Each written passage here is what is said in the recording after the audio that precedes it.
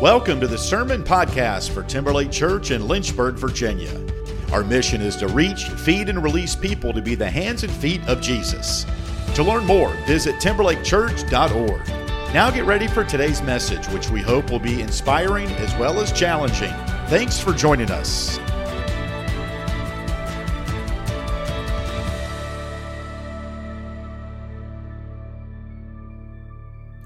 On a cold afternoon in January of 2009, U.S. Airways Flight 1549 took off from New York's LaGuardia Airport. Less than 3 minutes into the flight, while still ascending, the plane was struck by a flock of birds at an altitude of just 3,000 feet. Both engines were shut down. The airplane was now a glider, and the pilot of that aircraft was a man named Chesley Sullenberger, also known as Sully. How many of you have heard the name Sully Sullenberger before? Yeah, it's a familiar story, isn't it? Here's what I want you to know today. This is a bad dude. Now, bad meaning good, right? Like, this is a guy who cannot be rattled. Imagine the most chaotic, the most stressful, the most dangerous situation that you could ever find yourself in. This is the guy who you want on your team in that moment. I want to play for you this morning the cockpit audio.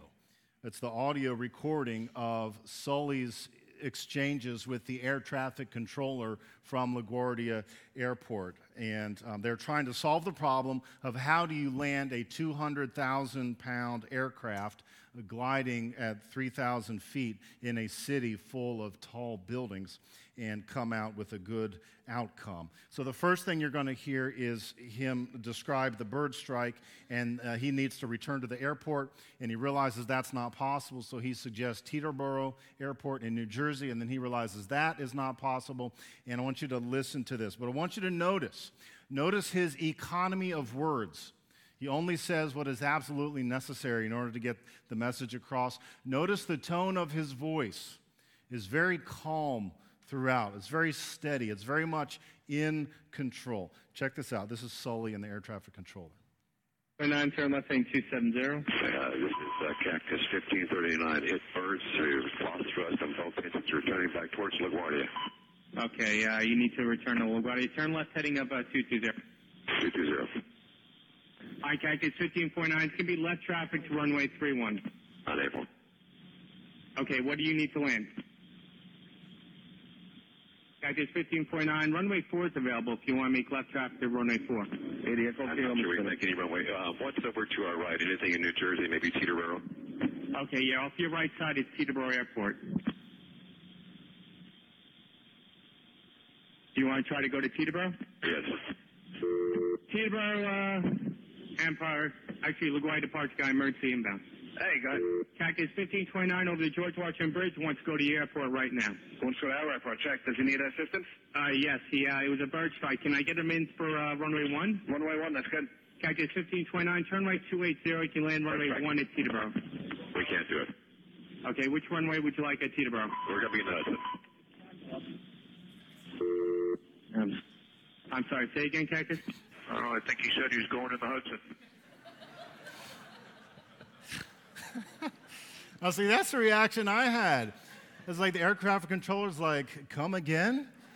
What? And someone else who's listening, because I think at this point he was out of radio range, and the other pilot said, yeah, I think he's going to land in the Hudson River. Sully did an interview with Katie Couric a little while after this, and he said, the physiological reaction that I felt to this situation was strong. And I'm like, no kidding, bro. If that was me, I would have been freaking out, right? We're all going down.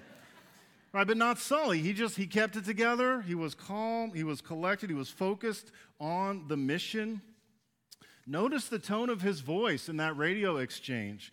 The tone with which he said, we're going to be in the Hudson, is the same tone of voice that you and I use to order an ice cream over Mr. Goody's, right? Yeah, I'd like a small swirl cone with sprinkles, please. Yeah, we're going to land this airplane in the Hudson River. In the interview with Katie Couric, Sully said, I needed to touch down with the wings exactly level, with the nose slightly up, at a descent rate that was survivable, and just above our minimum flying speed, but not below it. And I needed to make all those things happen simultaneously. And Katie Couric acknowledged just how overwhelming this task was, and she says, that's a big if. And Sully said, I was sure I could do it. Isn't that awesome? That is amazing to me. This water landing came to be known as the Miracle on the Hudson. And experts, aviation experts, have called it the most successful ditching in aviation history. Sully and his crew were celebrated for their heroism because they saved the lives of all 155 passengers on that airplane. Praise the Lord indeed. Now, here's the million-dollar question for you, friends. If you are a passenger on that airplane on that day, aren't you thankful that God made Sully Sullenberger a pilot and not a pastor? Thank you, Irish. Right. He's the guy you want. And it turns out he had been studying and teaching emergency landings for years and years and years. He's the guy. And God called him to be a pilot. Brothers and sisters, welcome to week 4 of our series. It's called Faith in Real Life. During September, we're talking about this idea. What would it mean if all the disciples of Jesus, not just pastors and missionaries, but all the family of God, believed their work is from God and did it for the glory of God and for the blessing of the people of God? Imagine what would happen if all of us believed that the work of pilots and teachers, of salespeople and of grandparents, that all of our work can be holy work for the worship of God and for the blessing of people. The vision that we're talking about, friends, is a good one, but let me suggest to you, it requires integration. It requires that you understand and believe that your faith and your life go together. That who you are on Sunday is the same person that you are the rest of the week. That your relationship with God guides not just the reading of the Bible and prayer, of course, but everything that you do. Everything that you do. The vision is of integration. And I know you nod your head, you agree when I say faith is a way of life. You say, yes, right on. But don't miss how countercultural that idea is, because the world will talk to you about something called work-life balance. You ever heard that phrase? Work-life balance. Can I be honest with you? I despise that phrase. That is the worst theology I ever heard. So that somehow your work is one thing, but real life, good life is something else? Are you kidding me? Work is part of life, isn't it? And you might have a good job that you love, or you might have a bad job that you hate. I don't know. But I'm telling you, work is part of life. And if you don't go into your work, whatever your work is, if you don't go into it saying, Lord, how can I bless you in my work today? Then you're missing an opportunity. And we spend a lot of hours working, friends, don't we? We spend a lot of hours working. So don't neglect it. Work is that which God has called you to. We call it a vocation. Vocation, it means calling. It means what the Lord has given you to do for the service of your family and the blessing of your neighbors. And maybe it's going to the office, or maybe you work at home, or maybe it's paid, or maybe it's unpaid, or maybe it's school, or maybe it's a career, or maybe it's retirement. Whatever your work is, it is part of how God is pouring out the blessing of heaven into your life. But seeing it as a blessing requires eyes to see it. So that's kind of what we're talking about today, is do you have the eyes to see the world the way God sees the world, and to see your life the way God sees your life? It requires integration. Now, there's a great quote by an author named Gregory Pierce, and I brought it for you this morning because I think he puts in a couple sentences exactly what we're trying to say today. It's kind of long, so just stick with me. If people cannot find spiritual meaning in their work, They are condemned to living a certain dual life, not connecting what they do on Sunday morning with what they do the rest of the week. We need to discover that daily life is spiritual and enables us to touch God in the world, not away from it. Such a spirituality says to us, your work is your prayer. Now, I don't know if you believe that or not, friends, but I'm inviting you to believe that this is a biblical theology of work, of the spiritual life that we live out in the day-to-day. The alternative is what the world will teach you, which is a dual life, and that is a divided life. And let me suggest to you, that's probably also a miserable life, because you're trying to be two different people. And why would you want to be someone different Monday through Saturday than who you are on Sunday?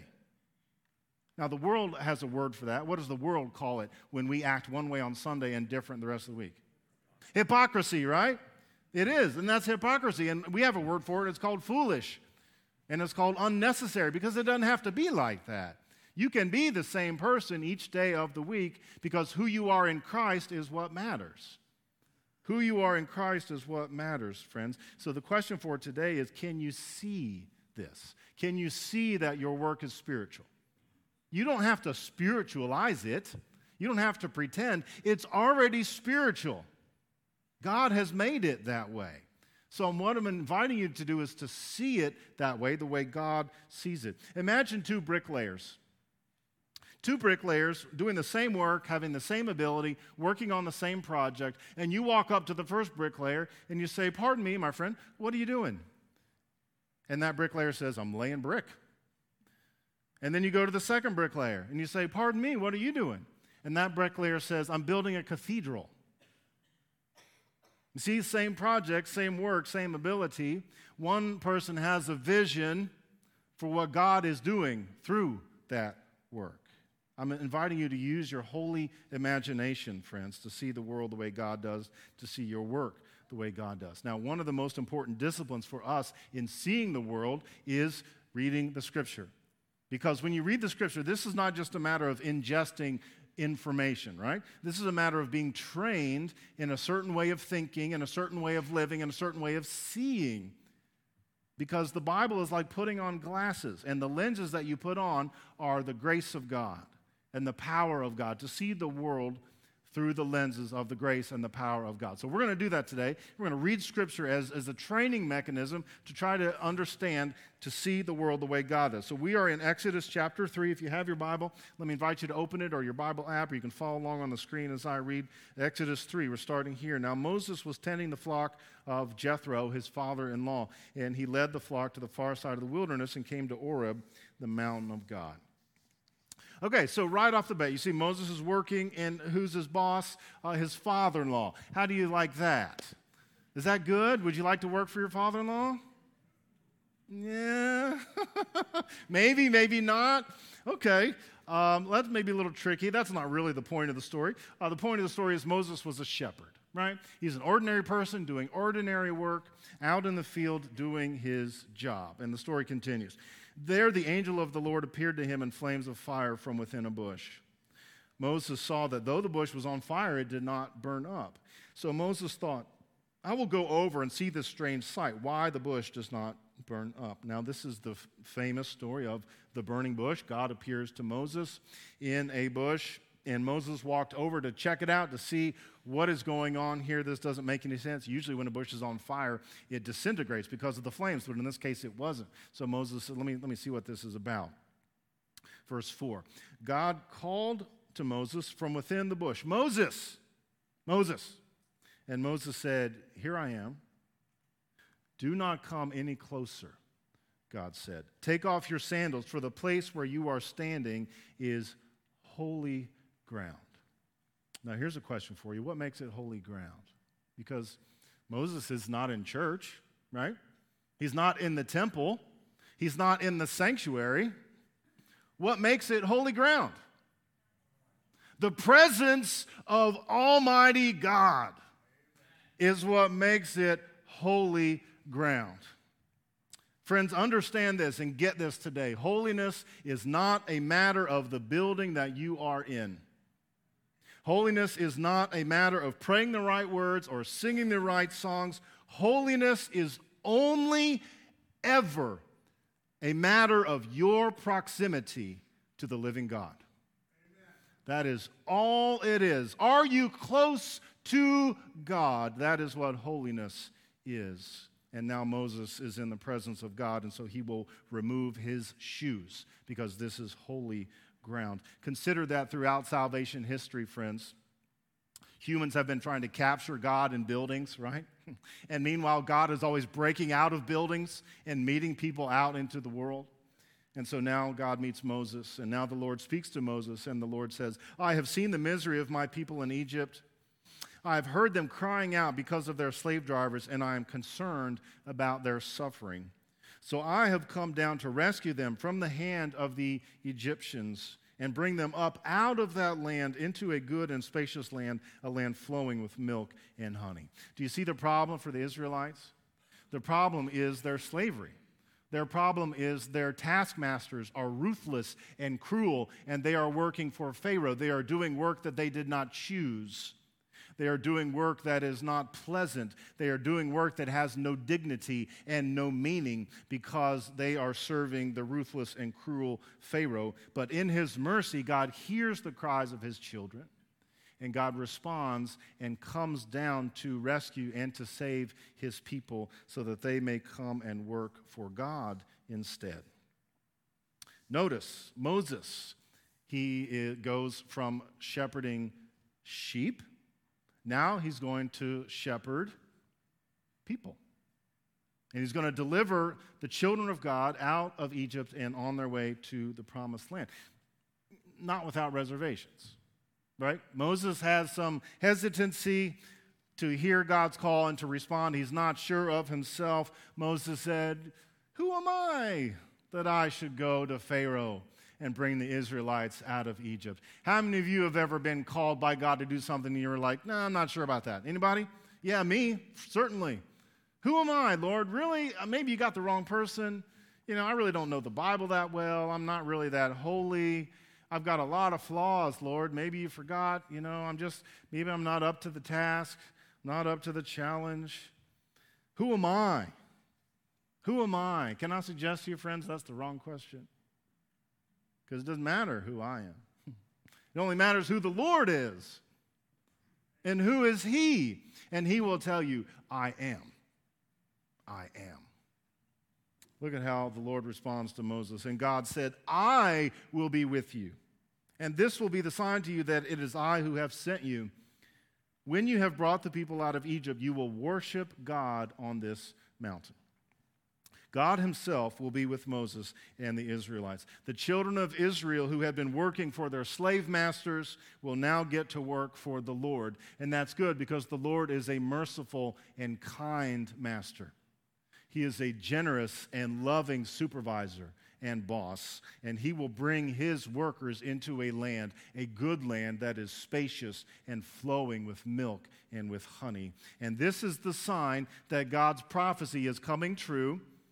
When you, Moses, have brought the people out of Egypt, you will what? Worship me, God says, on this mountain. The key word here is worship.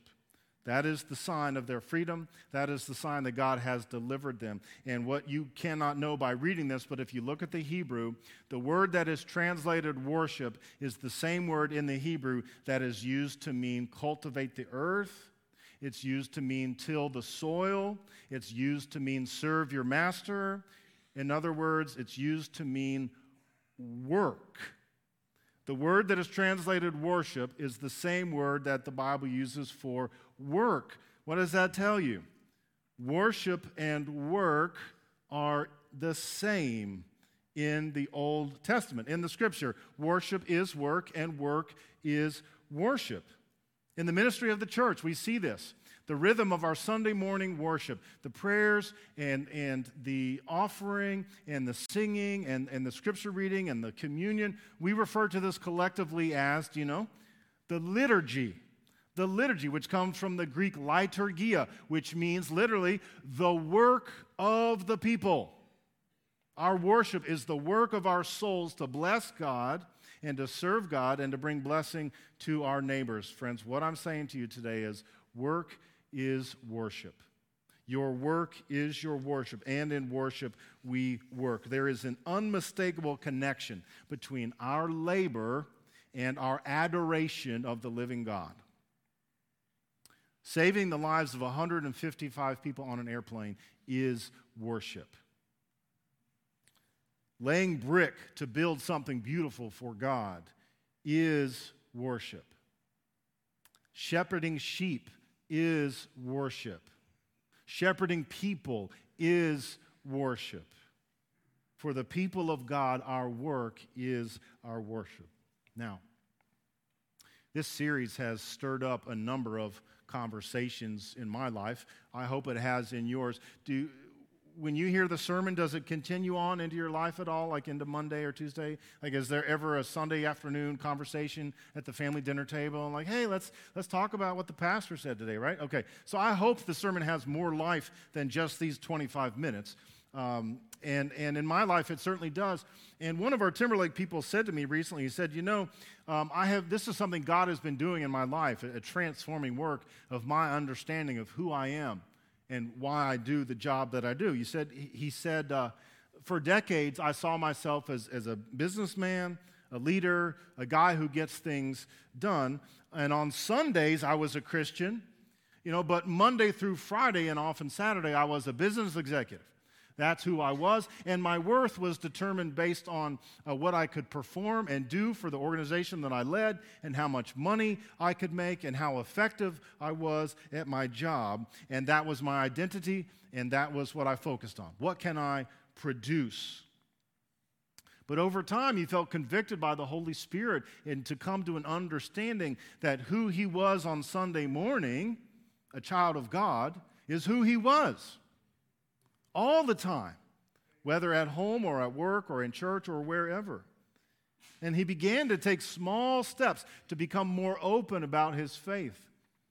And so he would try to intentionally be the representative of Jesus to other people in his life. And so in the usual rhythm of daily interactions, when he's talking with people, he'd say, hey, how was your weekend? They would say, oh, good, how was yours? And he would be chatting with people. And then he would just sort of add in and say, hey, how can I pray for you today? Right? And at first, people weren't sure maybe what to make of that, because who's this guy? But after a while, they began to accept that, and they would actually tell him things that were going on in their life, and he literally did pray for them, not just say it. We all say, oh, I'll pray for you. He literally did pray for them. And before long, I wonder if you can guess what happened. People started to come to him and say, I know you're a praying person. I've got something in my life. Will you please pray for me? Let me tell you about what's going on with someone I love. Let me tell you about what's going on in my heart today, and I need you to pray for me. You see how this works, friends? God sees us a certain way. And by God's grace, we begin to see ourselves that way. And if you live that way long enough, other people will also see you in that way. Last thought for today. I want you to think with me about heaven. Think about what heaven is going to be like when we get there. Think about the initiation, kind of the moment of resurrection, and what Pastor Jesse last week reminded us in the New Testament is called the day. The day that is approaching, that is the day of judgment, the day of resurrection, the day when Jesus comes back and says to the people of God, get up, and he raises the dead to new life for eternal life in God's kingdom. Do you know on that day, in God's heaven, God will establish, the book of Revelation says, God will establish the new Jerusalem. Right, so if Jerusalem is sort of like the home of God on earth, this is the new Jerusalem. This is the recreated Jerusalem in heaven. According to the book of Revelation, there's one significant place on the earth that will not be carried over and taken into God's heaven. And I wonder if you know what that place is. In Revelation, it says there's one really important place that is not existing in heaven. Do you know what it is? It's the temple. Book of Revelation says there's no temple in heaven. And you read that and you're like, what?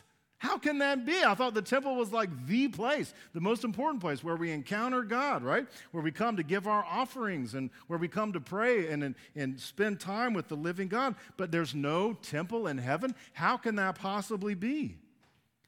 Gents, do you get it? It's because in heaven you don't need to go to a place to worship God. Every place is worship. Everything that you do is worship. There's no need for a building, a sanctuary in heaven, because God is your sanctuary. Hello? The light and the love of Christ permeates every soul, every cell of your body. And everything in heaven is worship. Every meal, every conversation, every moment, every task, all of your play and all of your work, everything that you do is worship. So here's my proposal, friends. What if we practice that right now? What if the reason we gather on Sunday online or in this room, this is a chance to be restful and sit and rest in the Lord? That this is the chance to be refilled and refueled and to come to this table and to be filled with the goodness of God so that God would send us back out into the world again to live that things on earth would be as they are in heaven. And that is everything that you do, including your work, is the worship of the living God. Say amen if you can.